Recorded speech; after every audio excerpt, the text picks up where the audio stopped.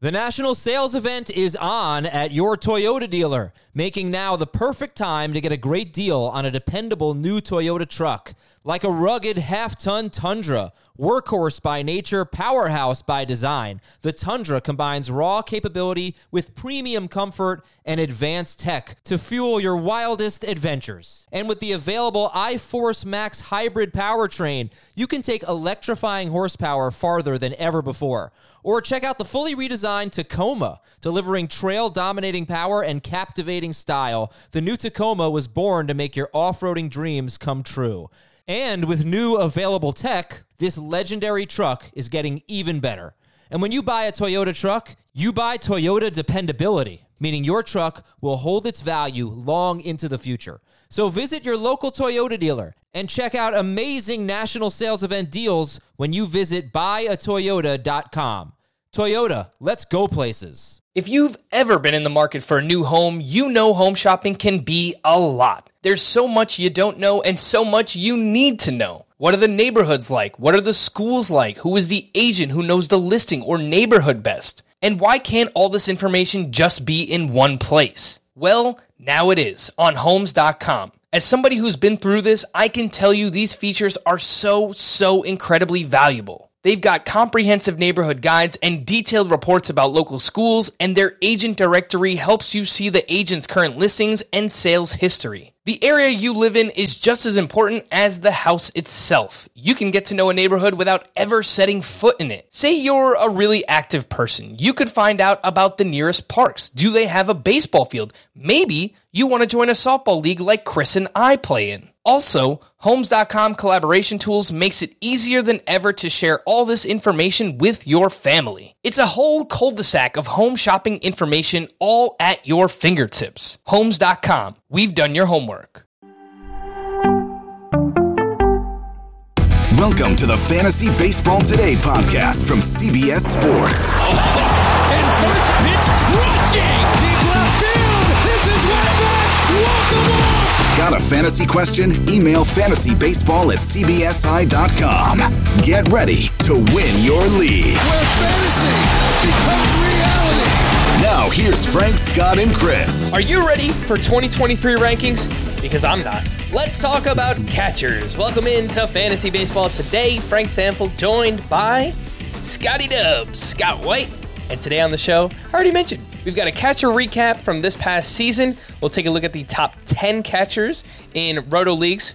Maybe talk about where they ranked in head-to-head points as well. And then we will get into Scott's early 2023 rankings for the catcher position. Top 20 posted on the site right now. You can go check those out. You can follow along, cbssports.com/fantasy/baseball. But alas, Scotty, I would ask how your weekend was, but I have a feeling might not have gone too well. What's going on, man?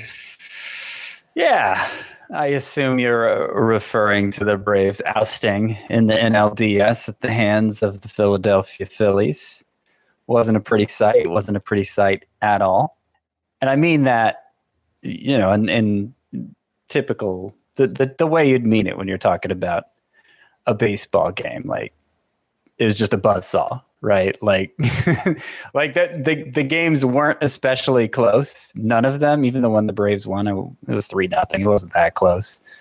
I guess the final score of game one was ultimately 7-6 because Matt Olson hit a 3-run homer in the ninth, but you know, didn't feel that close, even if it ended up being a 1-run game. And the Phillies just played out of their minds, and that's what happens. You know.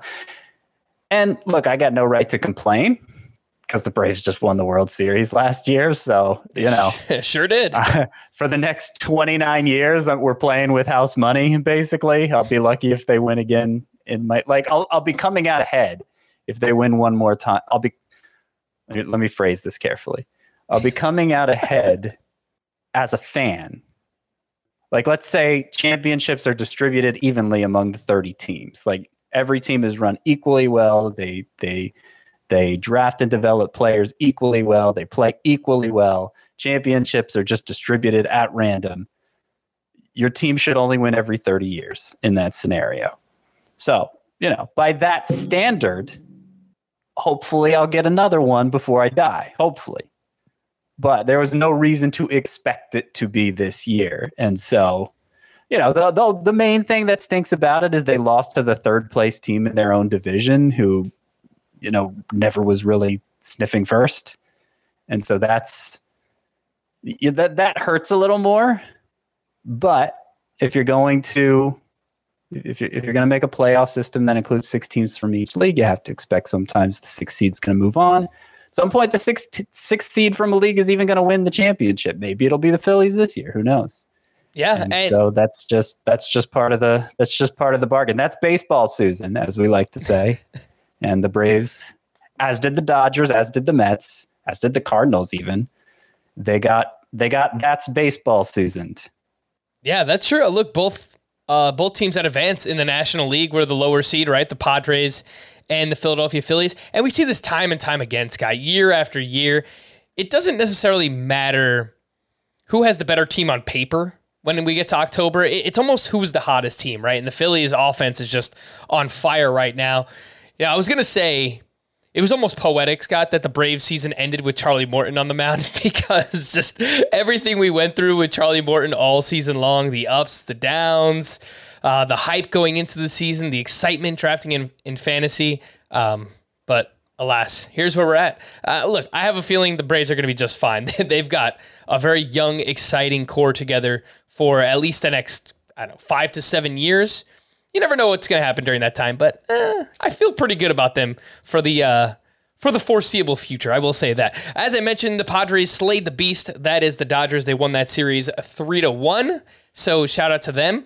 The NLCS is officially set. The Phillies going up against those Padres. The Astros swept the Mariners, which included a crazy 18-inning game, capped off by a Jeremy Pena solo home run.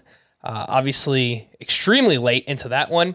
And as we record this now, we were set to go live pretty late, which we did ultimately, because I thought I was going to be watching the Yankees here on Monday night, but they haven't played. It was a rain delay, and then eventually the game gets postponed. So alas, you will either see a very excited Frank on Wednesday night or a very disappointed one, but we'll see what happens. Nestor Cortez on short rest. Anyway, Scott, let's jump into the catcher position. We've got a lot of names that we want to talk about here today. As I mentioned, we'll start off with a recap and take a look at the top 10 this past season in Roto leagues. And speaking of which, only one catcher finished inside the top 40 overall in Roto. Of course, this is subject to the CBS Sports 5x5 algorithm, which, as we've kind of figured out, it's different in different places. I'm sure, Yahoo could be different. Razzball has their own player rater. Only one catcher finished inside the top 40 overall in Roto. And for perspective, that there was only one catcher who finished inside the top 100 all of last season in 2021. That was, of course, Salvador Perez, and we'll get to him in a little bit. But your number one catcher was JT Realmuto, who was awesome, especially in the second half of the year. He averaged 3.1 fantasy points per game. That was also first among catchers. 276 batting average, 22 homers, 21 steals, 75 runs, 84 RBI. As much as you can be a 5-category contributor, JT Realmuto was exactly that. Only the second 2020 catcher in MLB history. Pudge Rodriguez did it back in 1999. But yeah, Scott, look, from July 1st on, Realmuto was unstoppable. He was a beast. 311 batting average. The ISO was way up. He was crushing the ball. I guess we just have to figure out which version of JT Realmuto are we going to get heading into next season. But as long as he's anything close to what he did this year, I think we'd be perfectly fine with that. Well, yeah. I mean, a guy who's for most of, I don't even know the last 5+ years, he's been kind of the default number one choice at catcher in fantasy. Of course, Salvador Perez was last year, but Realmuto had a nice run before that, and he was number 2 going into last year or whatever, this past season, I should say. So for that guy to turn in career best numbers, of course we would take that again. Now, I think here's the positive spin on it and the negative spin on it. The positive spin is that I don't think he just got lucky in the second half to put up the ridiculous numbers that he did.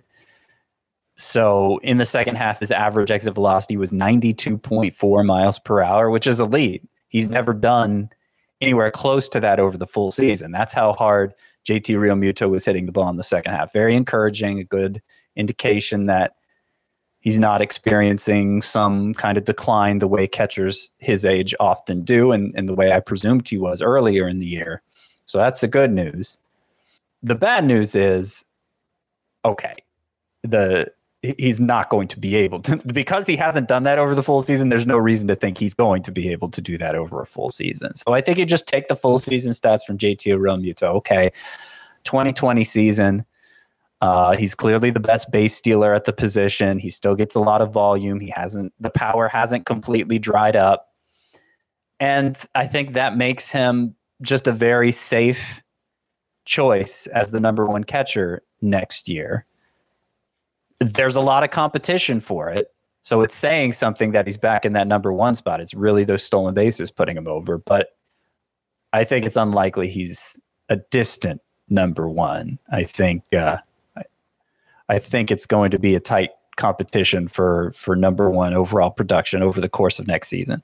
JT Realmuto will turn 32 years old in March of next year, so right before the season starts. But again, no signs of decline, and if we expect more steals league-wide, as we've kind of laid out so far here in the offseason, then I think that almost, at the least, it assures that Realmuto can approach 20 steals once again, because that was a career high. I don't know that we want to project it, but if everyone's running more, then I think ultimately that can help JT Realmuto as well. I will predict I'm comfortable projecting a career high in steals for just about everyone next year.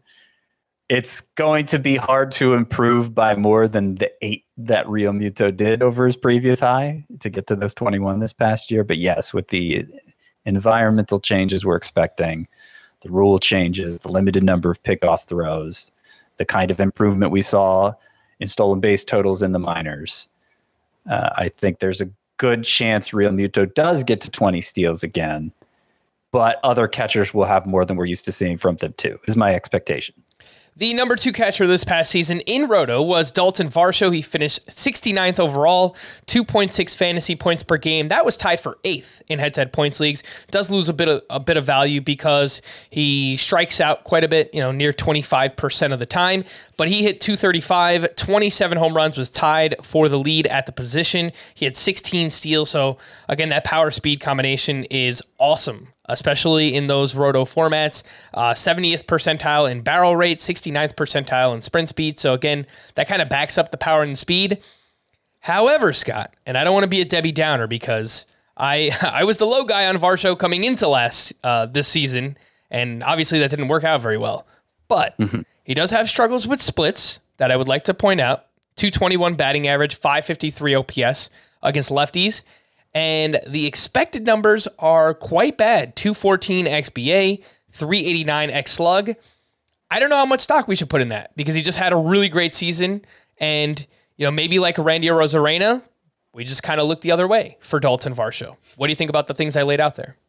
Yeah, if you dig really deep on Varsho's numbers, you see that he has that ability that a player has to have in the current power environment to exceed his power expectations by so much. And that's, he puts the ball in the air a lot. He pulls it in the air a lot specifically. You look at the spray chart for him, his home runs, they're just clustered all over all behind the right field fence.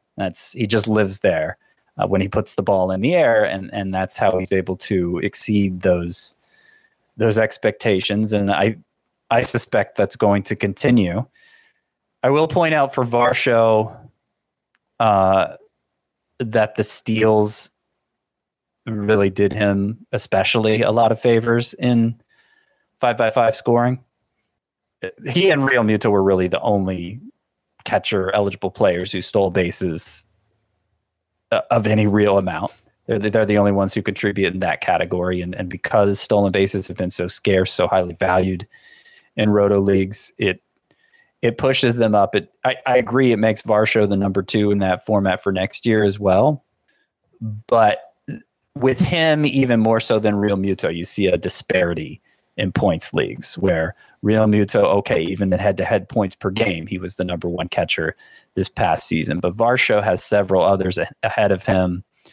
Will Smith, Wilson Contreras, Adley Rutschman, to name a few. Actually, believe it or not, Salvador Perez had more head-to-head points per game, barely, than Varsho this past year.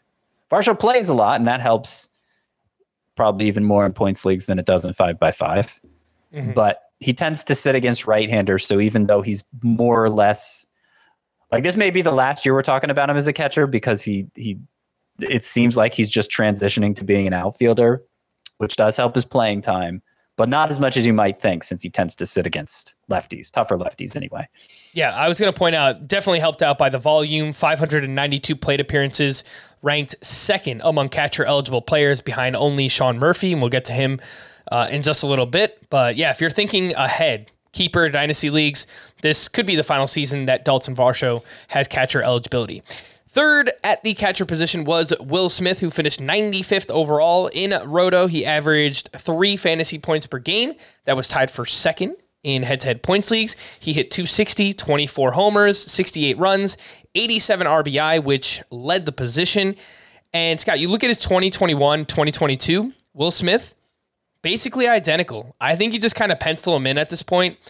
255 to 260, mid-20s homers, 70 runs, 75 plus RBI, obviously hitting in the middle of one of the best lineups in baseball.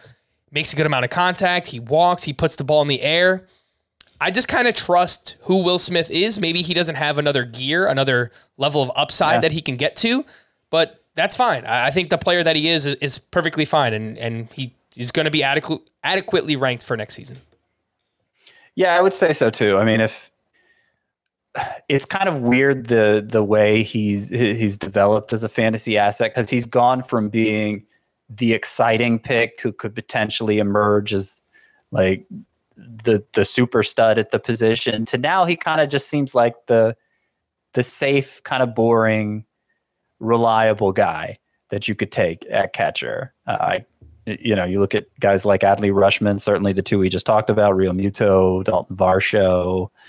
And there are probably a couple more catchers I could name that feel like they have more sizzle right now than Will Smith does, which could mean I end up drafting more of him. I don't know. It remains to be seen because I do feel like Will Smith probably isn't going to get better, but already as he is, he's good enough to contend for the number one spot at the position, especially in points leagues where the stolen bases aren't boosting others' value the way they are in 5x5 scoring. Yep. And for what it's worth, Scott, obviously I completed this draft that I mentioned I was doing, and Will Smith was the second catcher off the board behind only JT Realmuto. Now, they had almost 2 rounds of difference in draft value. So, I think that might be common, especially in the Roto format, but Will Smith still getting the respect he deserves as the second catcher off the board, at least in this draft. Fourth ranked catcher this past season was Salvador Perez, who finished 156th overall in Roto. He averaged 2.6 fantasy points per game, also tied for 8th in head-to-head points leagues, because does not walk very much, obviously does strike out quite a bit as well. And he did all of that, finishing as the 4th best catcher in Roto, despite playing 23 less games than Will Smith, 37 less than Dalton Varsho. It was an up and down season. Lots of injuries involved, specifically with the thumb with Salvador Perez. The first half of the year was a complete mess. He went on the IL in May. He came back, re-injured it in June, opted to have surgery, then returned in late July. Now, when he returned on 57 games played, Salvador Perez hit 297, 12 homers, 42 RBI, 834 OPS, 91.5 mile per hour average exit velocity. He was basically Salvador Perez. Let's say that he plays 140 games next year because he does DH quite a bit. Based on what he did later on in the season, that's a 29 home run pace, which would probably contend for the lead at the catcher position. Scotty, are you back in on Salvador Perez? Oh, yeah. Yeah, I mean, I imagine enough people will feel burned by Salvador Perez from this past year where he was the highest catcher drafted and higher than the highest drafted higher than the highest drafted catcher is normally drafted. I was pushing for him in round 3rd in every format, so I contributed to people getting burned by Salvador Perez. I got burned by him in a few leagues myself.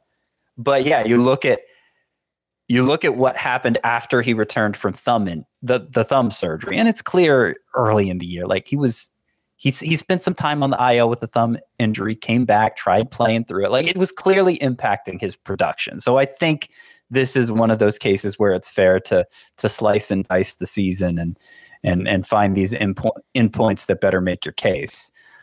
So I did a similar thing that you did with Salvador Perez.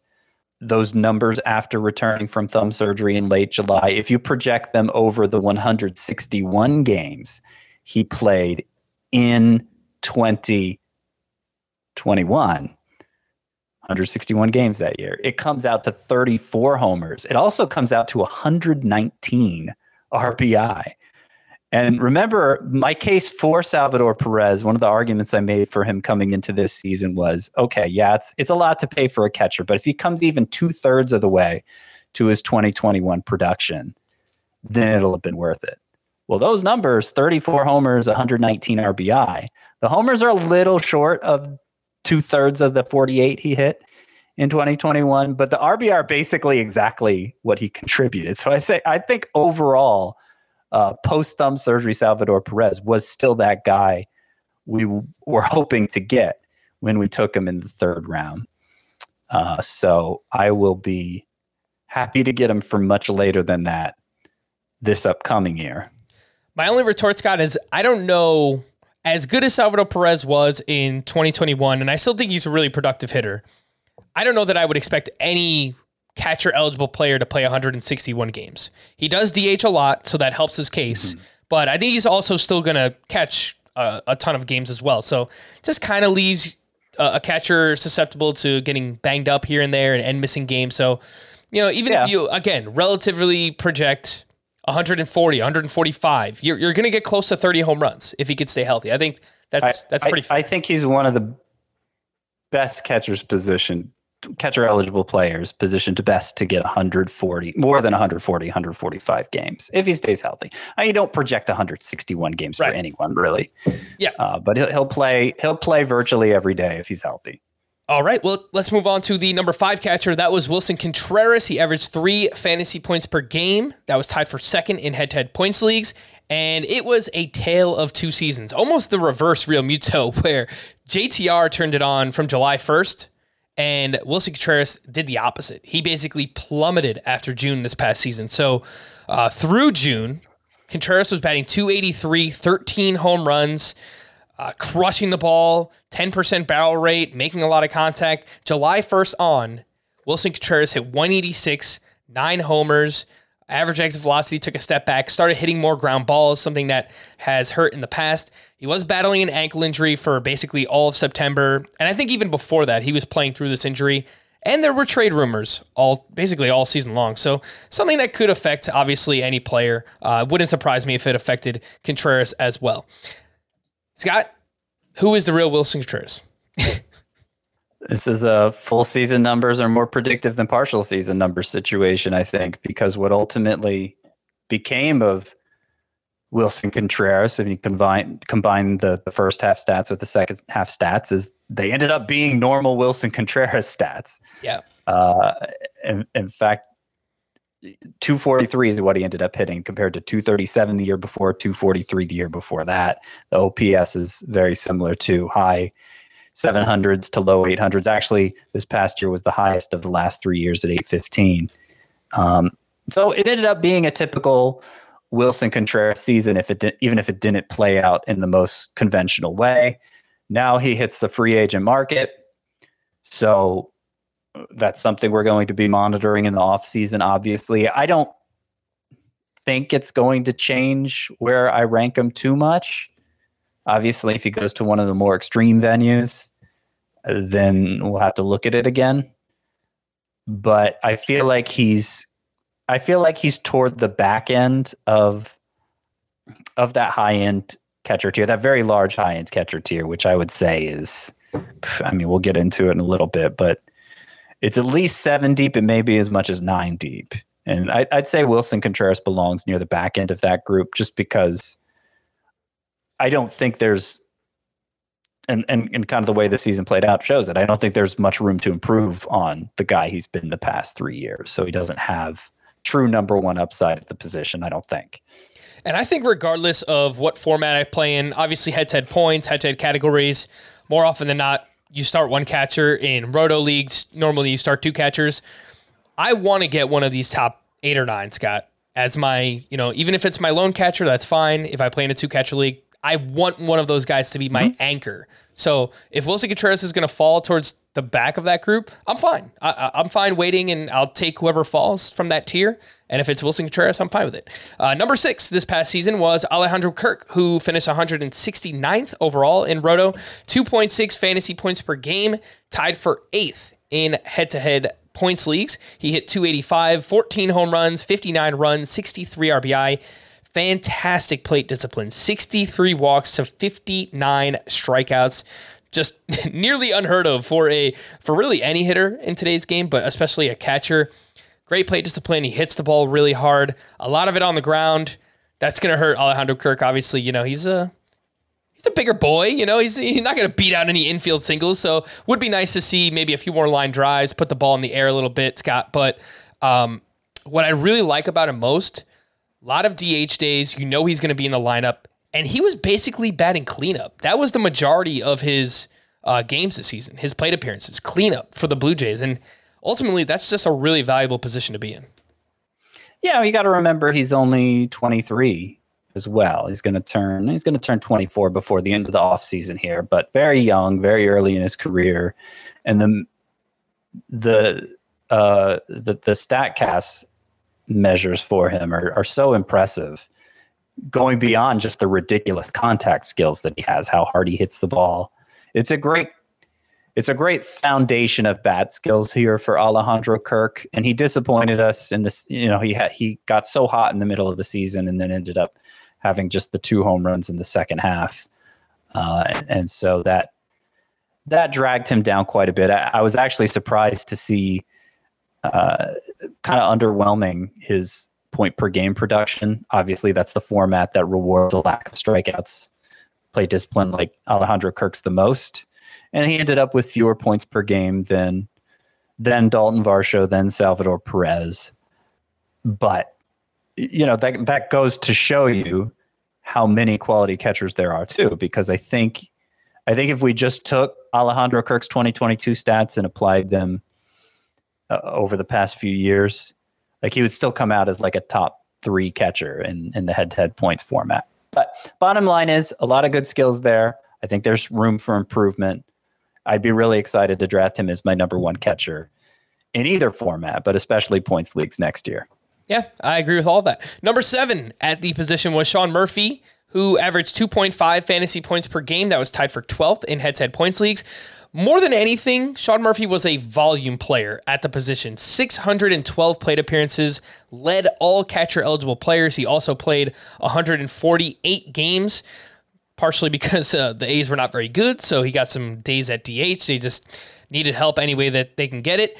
But I don't want to sell him short. He was good. 249 batting average, 18 homers, 67 runs, 66 RBI. Huge improvement in the strikeout department. Career best 20% strikeout rate. And I will point this out, Scott. I think there's a chance Sean Murphy could be traded this offseason.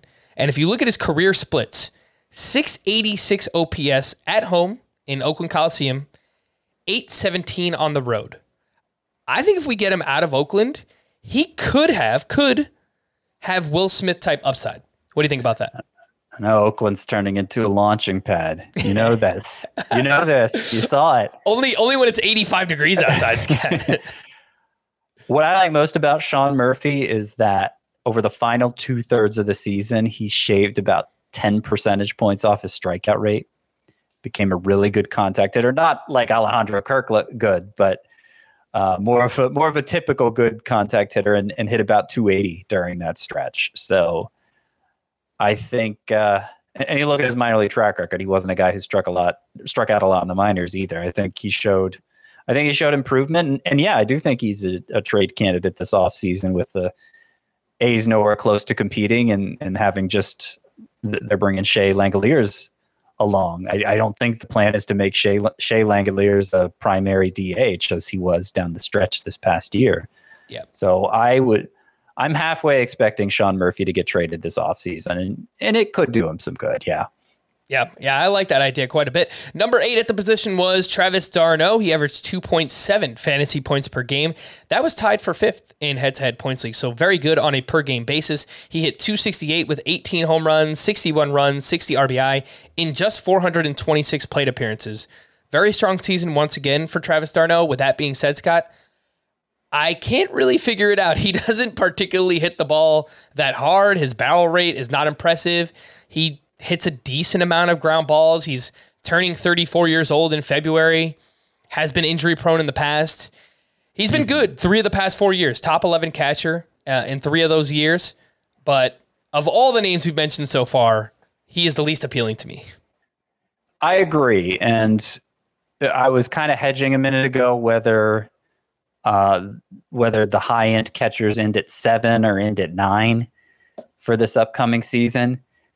Whichever it is, Travis d'Arnaud is outside of it. If it's 9, he's my number 10 catcher, basically. So I see him as more as a fallback option than as somebody you're really feeling good about drafting as your top catcher. He could end up having another good season.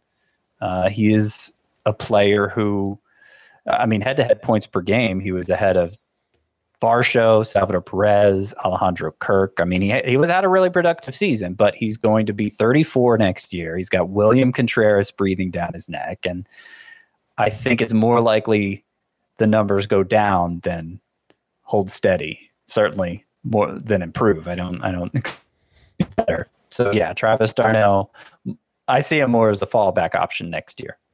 Agree completely. And let's talk about his teammate, William Contreras, who you mentioned just there, who finished 9th at the position. Really the out-of-nowhere breakout at the catcher position. He averaged 2.6 fantasy points per game. Takes a little bit of a step back in that department because he does strike out quite a bit. But he hit 278 with 20 homers in just 97 games played, 376 plate appearances. And among catcher-eligible players with at least 350 plate appearances, William Contreras' 860 OPS ranked 1st at the position. His 228 ISO ranked 2nd. That was behind only Cal Raleigh. Hits the ball hard. His barrel rate was very impressive. Also hits the ball on the ground quite a bit, like his brother, Wilson Contreras.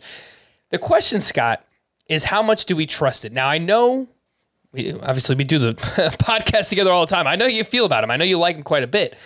How much can we trust it, right? It just feels like this came out of nowhere. Correct me if I'm wrong. I feel like he didn't really rank highly as a prospect, just as a catcher or within the Braves organization. Maybe I'm wrong about that. The minor league numbers, pretty unimpressive. The batting average was good, but 759 OPS, 31 homers, and 396 career minor league games. I like the player. I just don't know how much we trust it. What do you think? I mostly trust it. You're right that he wasn't a particularly highly regarded prospect. He was a name. He had some prospect status, but he never made a major top 100 list.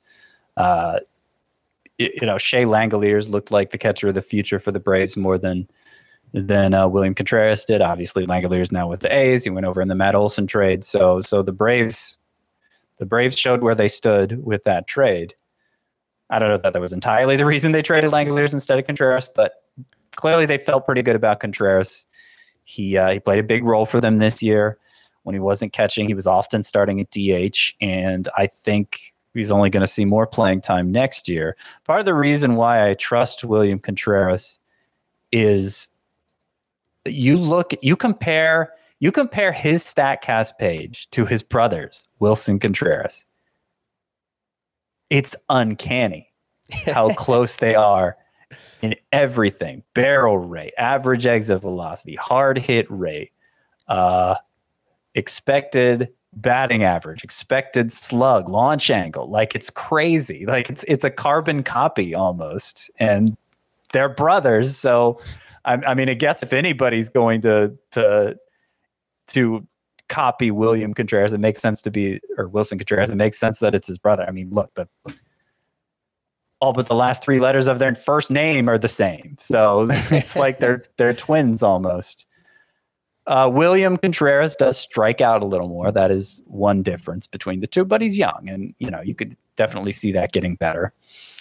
So, I mean, just judging by the data, he looks like somebody who's going to be an impact player at the catcher position. I don't know that he's going to hit 278 again. That's the number in his stat line that I'd be most skeptical of. But in terms of how much power he delivers, and just terms of him being all around a good fantasy catcher, I think that's going to continue for William Contreras. And if Travis d'Arnaud is taking a step back next year, it's because William Contreras is taking a step forward. Mm-hmm. And I do have questions about playing time as well. I mean, that was something that affected his value this past season. I remember there would be stretches where he looks great, and then something would happen where Ronald Acuna would return, or Travis d'Arnaud would return, and then would just kind of find himself on the outside looking in. And Marcell Ozuna, Eddie Rosario, still both under contract. Those things can change. Maybe they get traded away or whatever it might be, but I would like to have that clarity. And I think we will by the time, we get to February or March. The biggest thing is I think Ronald Acuna is going to be able to be a full-time right fielder again next year, having had even more time to recover from that torn ACL. There were stretches this year where he basically was stuck at DH, and unless they were going to play William Contreras in the outfield, the Braves just couldn't play him. Right. Except as d'Arnaud's backup at catcher. So I think that's going to help it a lot. I think in the long run, they're going to play him over Ozuna. It seemed like they were willing to play Ozuna in left field, even though he's a liability there, to get Contreras' bat in the lineup. They did that a lot down the stretch. So I think it's going to be less of an issue for next year. I see a player in William Contreras who's clearly in ascent. All right. The number 10 catcher, and the last one we'll mention here, was Cal Raleigh, who averaged just 2.3 fantasy points per game in head-to-head points leagues because he strikes out a lot. And he also hits a lot of fly balls, which leads to a low BABIP, and it will lead to a low batting average. He hit just 211, but had 27 home runs, which was tied for the catcher lead. He had 63 RBI. That was pretty impressive as well. But basically this season's Mike Zunino. Low batting average, big power. He's a lot younger than a Mike Zunino, so I think I do trust it more year over year. Very similar to the player we saw in the minors in Cal Raleigh, who did have some prospect status. This is, what he was supposed to be, lower batting average, big power, and he came through on that. It's backed up by all the StatCast metrics, hits it hard, max EV, 94th percentile, barrel rate, 96th percentile. The power is legit, Scott, but it will come with a very low batting average. Yeah, and for as much as he strikes out, for as low as the batting average is going to be, and it's not just the strikeouts, he puts the ball in the air a lot too, so he's not giving himself a chance to get many hits other than home runs. Mm-hmm. Cal Raleigh, and there's a couple of catchers we haven't mentioned yet, and we'll get to them when we go through my early rankings. But Cal Raleigh, I feel like, is kind of the point in the catcher class for me, the 2023 catcher class, where it's like, I really don't want to be in the position where I'm the one taking him. I do have him 13th. So if it comes to that, I'm not saying I wouldn't take Cal Raleigh, but if we're talking a 12-team one catcher league, then he's the one on the outside looking in for me. And we didn't discuss this beforehand, Scott, but you will see that number 12 in the rankings for next year, I have in parentheses, huge drop-off after this. Number 13, of course, is Cal Raleigh. So we are simpatico, spot on there. Before we hit the break, by the way, where's Adley Rutschman and MJ Melendez? They are coming a little bit later on. We'll get to them. Before we hit the break, for those watching us live or on demand, please hit the like button, subscribe to the channel if you haven't already, drop a comment as well. Who's your number one catcher for next year, or a catcher sleeper that you like in 2023? And for those listening, please, if you can, hook us up with a 5-star rating and review on Apple, or just a 5-star rating on Spotify. Much appreciated. Let's take a break, and we'll get to some news and notes here on Fantasy Baseball Today. Worn by players like Michael Harris to meet the demand of elite ball players, the New Balance Fuel Cell 4040 V7 is a versatile option. The 4040 V7 is built for the athlete who needs responsiveness and ability to cut and run at their full speed. The model features a fuel cell foam underfoot and a synthetic and mesh upper to provide breathability, comfort, and a snug fit as you round the bases. The fuel cell midsole features nitrogen-infused foam specifically designed to propel athletes forward. Learn more about the 4040 at newbalance.com. Take your business further with the smart and flexible American Express Business Gold Card. It offers flexible spending capacity that adapts to your business. You can also earn up to $395 in annual statement credits on eligible purchases at select business merchants. That's the powerful backing of American Express. Terms apply. Learn more at americanexpress.com/businessgoldcard. The news and notes before we get to those 2023 rankings. I have a note on Fernando Tatis Jr., who underwent a follow-up procedure on his left wrist last week. And of course, we know he had surgery back in March for a fracture in that wrist.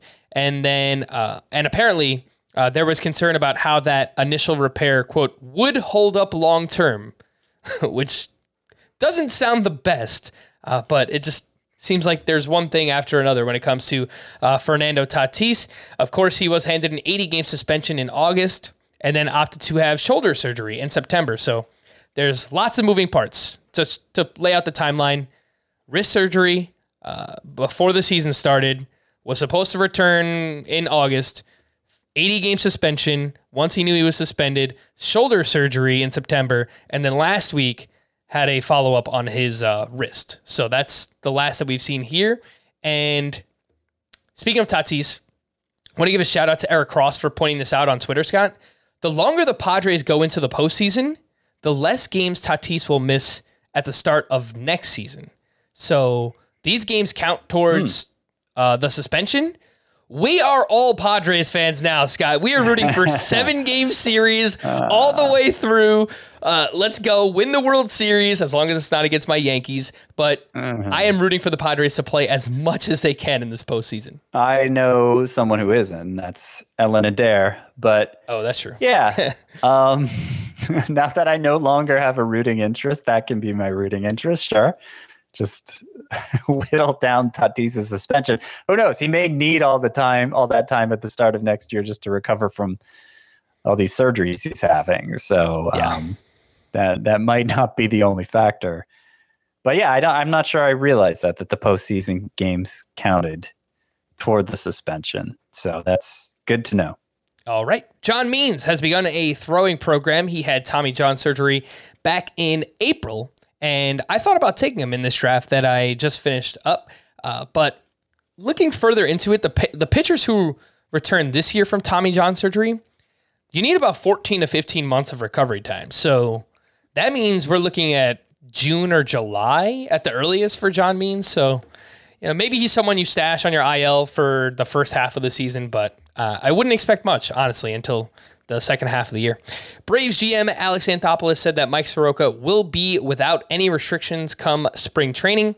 Soroka has not pitched since 2020 due to multiple Achilles tears and an elbow injury, which he suffered in September. He went in round 29 of that draft that I did, and name to remember. That's what, like the 450th player drafted? Yeah. It was a 15-teamer, right? Yeah. So very, very late. I get into this every once in a while. Like, it irks me how much fantasy baseball analysis is geared toward the 15-team league when so few people play in a 15-team league. It's like, who are you guys talking to? A very small percentage of people. Each other? Yeah, basically. Like, yeah. Anyway. No, it's a good point, Scott. And I did make an emphasis this year of I wanted to focus more on 12-team leagues and shallow leagues. And that's why if you hear us on the podcast talking about a player who might be 60 or 70% rostered, and you're probably wondering, why are you even talking about this guy as a waiver wire option?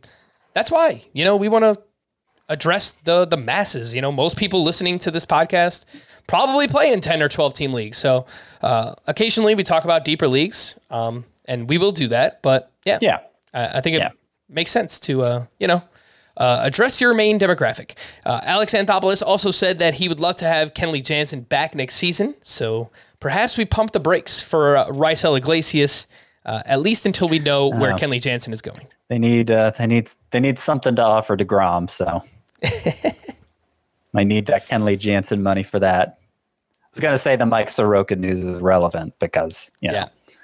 Anyway. You might be right. see. Yeah, I'm just building myself up for disappointment now. There is smoke there with Jacob deGrom. Isaiah Kiner-Falefa has now sat out, or will sit out, 2 straight games in the playoffs.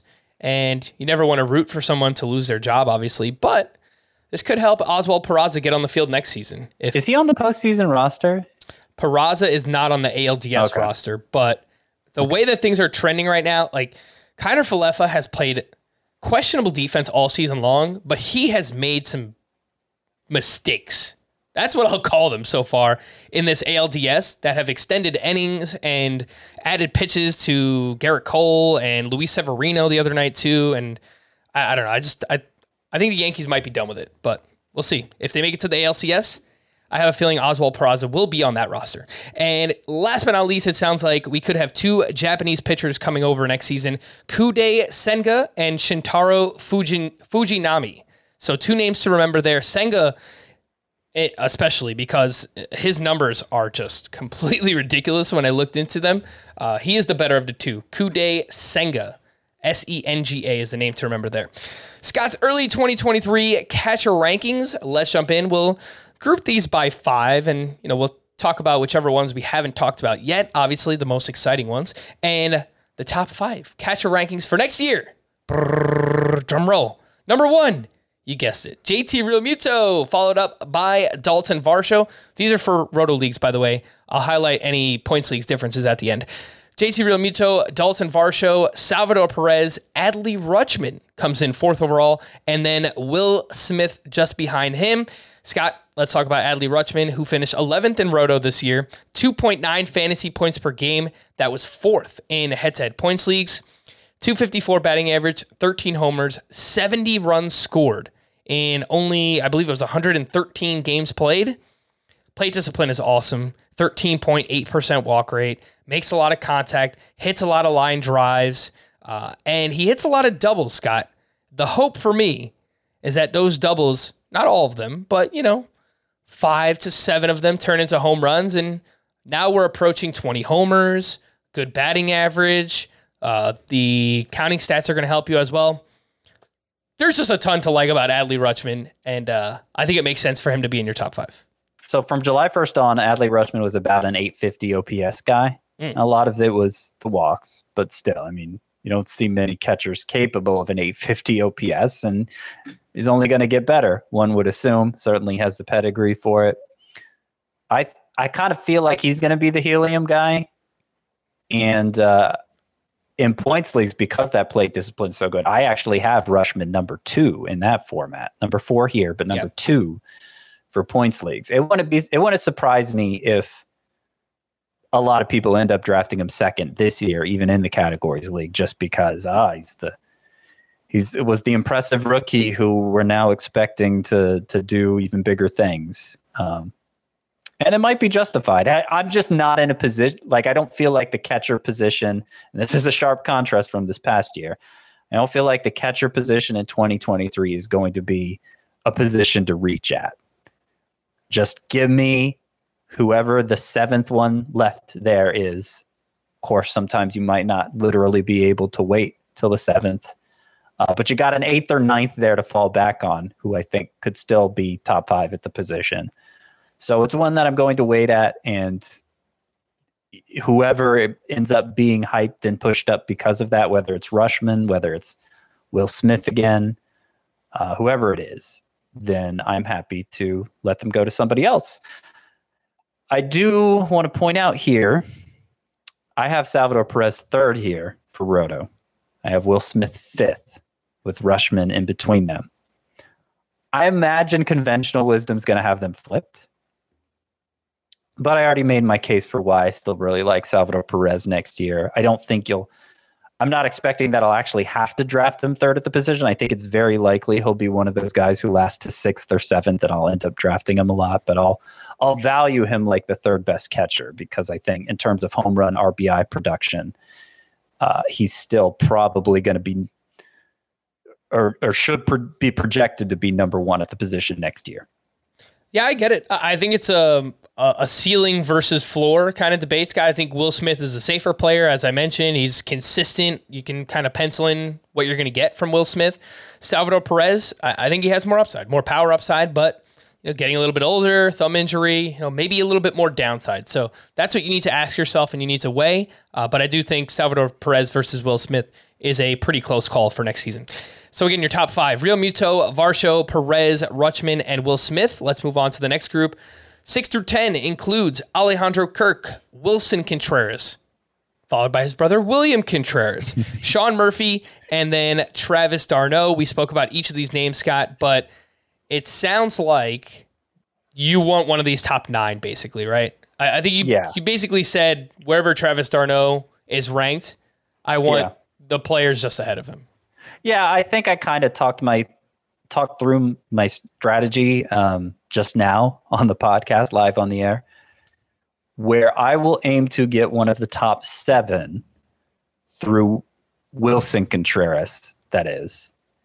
And hopefully it's somebody even better like Salvador Perez, who burned so many people this past year. But if that doesn't work out, I'm not so committed to getting one of the top 7 that I got to reach for number 5, just to avoid getting left out. Because if I don't get one of those top 7, 8 and 9, William Contreras and Sean Murphy are good enough for me. I think they still have top 5 potential at the position. I think they'll still more or less hang with the top 7. I mean, Sean Murphy finished higher than that this year. All right. So they're kind of my own personal fallback options, but I'd rather not wait and be stuck with Travis d'Arnaud or what follows him. All right, let's move on to 11 through 15 catcher rankings for 2023. That includes Tyler Stevenson. Yeah, remember that guy? He was pretty good. MJ Melendez is number 12, followed by Cal Raleigh, Yasmani Grandal, and Danny Jansen. All right, so lots to unpack here, Scott. Let's start off with Tyler Stevenson, your number 11 catcher for next year. He averaged 2.7 fantasy points per game, which was tied for 5th in head-to-head points leagues. He hit .319, 6 homers, 35 RBI, 854 OPS in 50 games played. Obviously dealt with a bunch of injuries this past season. He does not hit the ball hard. The StatCast numbers are very unimpressive, but he has the benefit of playing in Cincinnati, Scott, and these splits are massive. .395 batting average at home, an OPS over 1,000 in Great American Ballpark, .247 batting average, 674 OPS on the road. Guess what? Unless something crazy happens, he will be playing in Cincinnati again next season. Yeah, and I also kind of see the 2-year, the fact he repeated his breakout 2021 season and actually improved upon it. Granted, it was over a very small sample because of the time he missed with a couple broken bones this past year. But still, it carried over. He had an off season to kind of get things back to their normal state, and he still ended up producing like a top catcher. So I see that as a validation of sorts for Tyler Stevenson. I was curious to look up his splits last year when he did have more playing time. So he was better at home, as you'd expect. But on the road, he was solid, 260 batting average, 750 OPS. That was in 2021. So, yeah, I think Tyler Stevenson, injury risk there, clearly. But, if you wanted to rank him ahead of Travis d'Arnaud, I don't think I'd argue with you too much. Number 12 on this list, Scott, is MJ Melendez. And we had a discussion towards the end of the year where I said I'm going to be higher than you on MJ Melendez. And I would include him in that top 7, 8, 9. I don't think I would mind William Contreras as my first catcher. So I think the way I'll have it ranked is Melendez inside of that top 10, and he's kind of the cutoff for me. But I really like what I saw, Scott. I know the batting average was not great Actually, it was quite bad. 217, but he hit 18 homers, 62 RBI, walks a ton, 12.4% walk rate. And strikes out quite a bit, nearly 25%. Hits the ball really hard, 90.7 mile per hour average exit velocity. And as a left-handed batter, this was so weird to me, Scott. He crushed lefties. 295 batting average, 839 OPS against lefties, and he was dreadful against righties. I looked into his splits in the minor leagues, and that wasn't the case. He was actually really good against both lefties and righties. So I think there's going to be some regression both ways, right? Like he'll come down against lefties, but I do think he's going to be a lot better against right-handed pitching. Maybe he only hits 240, 250, but if he does that with how hard he hits the ball, I think we could get a really, really big season out of MJ Melendez. Yeah, I could definitely see him taking a step forward. He'll need to, I think, to hang with that previous group of catchers we were discussing. I mean, you just look at the point per game averages, and I would expect the points format to be Melendez's better format, since the batting average doesn't directly hurt you in that format, since he's a guy who has good plate discipline. That seems to be MJ Melendez's better format. He averaged 2.35 this past year in that format. That's compared to 2.65 for Tyler Stevenson, 2.74 for d'Arnaud, 2.51 for Sean Murphy, 2.65 for William Contreras. Like it was clearly a lower level from that group. Doesn't mean he can't improve. I like that the Royals played him in the outfield so much that it seems like he's going to get a playing time advantage there. Really, it's surprising. Like a lot of catchers are going to play more than we're used to seeing catchers play moving forward. We've talked about it with Real Muto, Varsho, Salvador Perez. I think Adley Rutschman falls in that group. They're just going to play him a ton because he's going to be kind of the face of the franchise for a franchise that's on the ascent. Will Smith gets more playing time in the past because he can DH now. That's going to be true for both of the Contrerases. And MJ Melendez is right in that mix because he plays. The Royals have showed a willingness to play him in the outfield. Yeah, I love it. I love that aspect of his game. Just that volume that you could depend on, not only playing catcher, but outfield and DH as well for MJ Melendez. I mentioned a few other names on here. Cal Raleigh at 13, Yasmani Grandal at 14, just completely lost season, and it looks like we might be coming towards the end here for Yasmani Grandal. Number 15 on this list, Danny Jansen, former top prospect. Took a couple of years, but he broke out this year. He only played 72 games. He was really, really good in those 72 games where he hit 260 with 15 home runs and an 855 OPS. That OPS was second among catchers with 240 or more plate appearances. His 256 isolated power was also second best behind only Cal Raleigh. So a lot to like here. Walks, makes a lot of contact, puts the ball in the air, really good lineup, good ballpark, good division to hit in. I don't want him as my catcher one, Scott. But if I'm looking to jump back in and be really strong at catcher, I would like to get Danny Jansen as my second catcher next year. Yeah, he's probably the most difficult catcher for me to rank because, I mean, if you just look at the numbers, take the numbers at face value, he deserves to go a lot higher than this. And you basically ran through it already, so I'm not going to do it again. But he's a guy who has burned us in the past, and so we're putting an awful lot on really just a big final month there for Danny Jansen to bring those numbers up to where they ended up being. And then the other issue for Danny Jansen is that, okay, we know the Blue Jays value having Alejandro Kirk's bat in the lineup. That's another catcher for them. And then they have arguably the top remaining catcher prospect, Gabriel Moreno. They've already introduced him in the majors. He's already seen some time in the majors, so they can't keep him in the minors for long. Yeah. How are they going to make all these guys work? Maybe they make a trade. I mean, Gabriel Moreno would fetch a huge return in the trade, I assume. And so maybe that frees up some of the clutter. Jansen was, of the three, the one playing catcher specifically most down the stretch, with Kirk mostly playing DH and Moreno not playing much at all. But, there's not a lot of wiggle room there in terms of playing time if Moreno and Kirk and Jansen all remain with the Blue Jays. All right. Yeah, I've already seen some reports. I think I saw a headline on an Athletic article that the Blue Jays are going to be active this season and could look into some significant trades. So whether or not it involves Gabriel Moreno or maybe even Danny Jansen to free up that spot, I do think that they have a glut of catchers and they could make that a focus of an offseason move.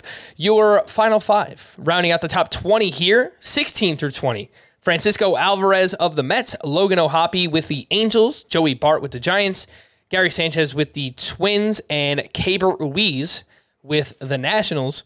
The two names got here that really just jump off the page.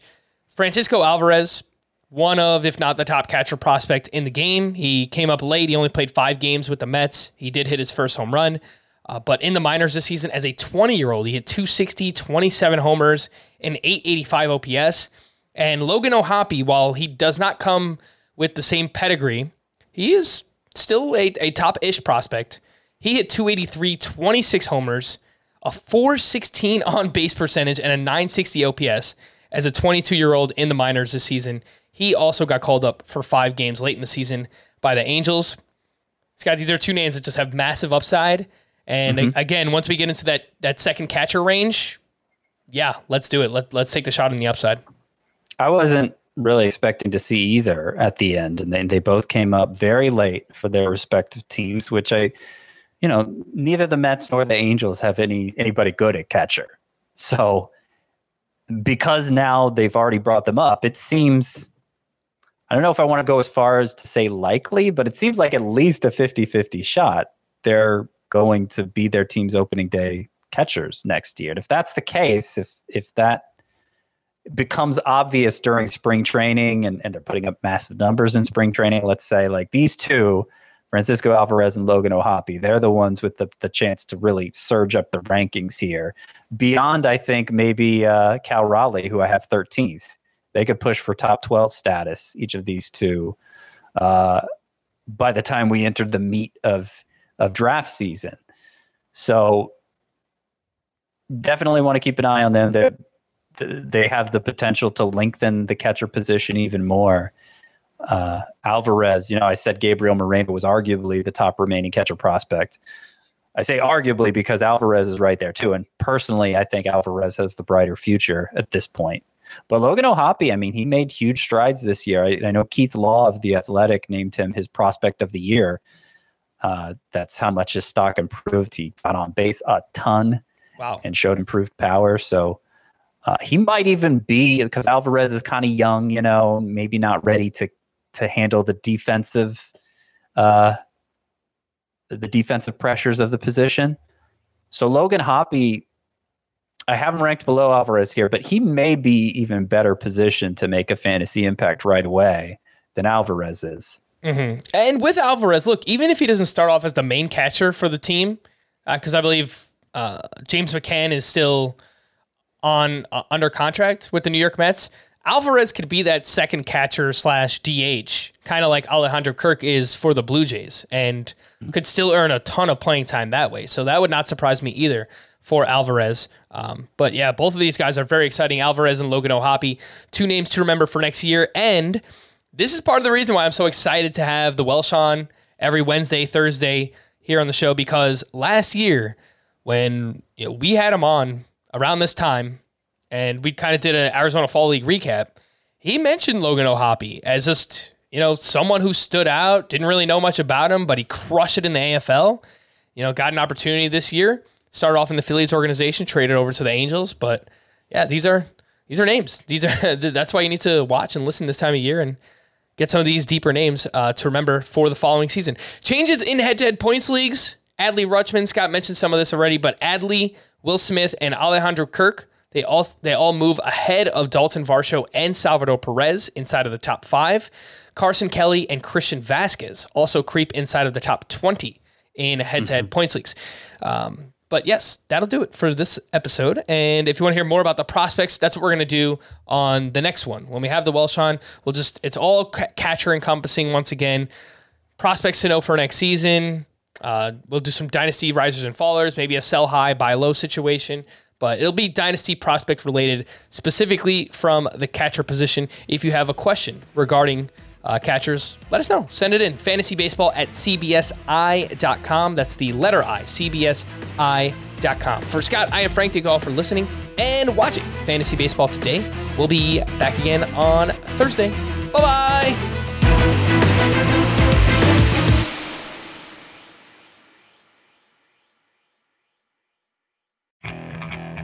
Okay, picture this.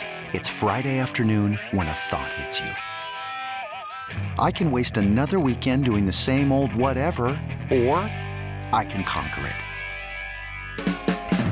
I can hop into my all-new Hyundai Santa Fe and hit the road. Any road. The steeper, the better. Because my all-new Santa Fe is available with H-Track all-wheel drive, so I can hit the trail without a worry in the world. Heck, with 3 rows and best-in-class rear cargo space, I can pack the whole family in with all our gear.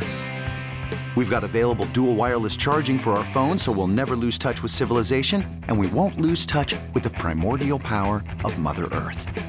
So which is it? Waste the weekend or do something a little more epic? And conquer it in the all-new Hyundai Santa Fe.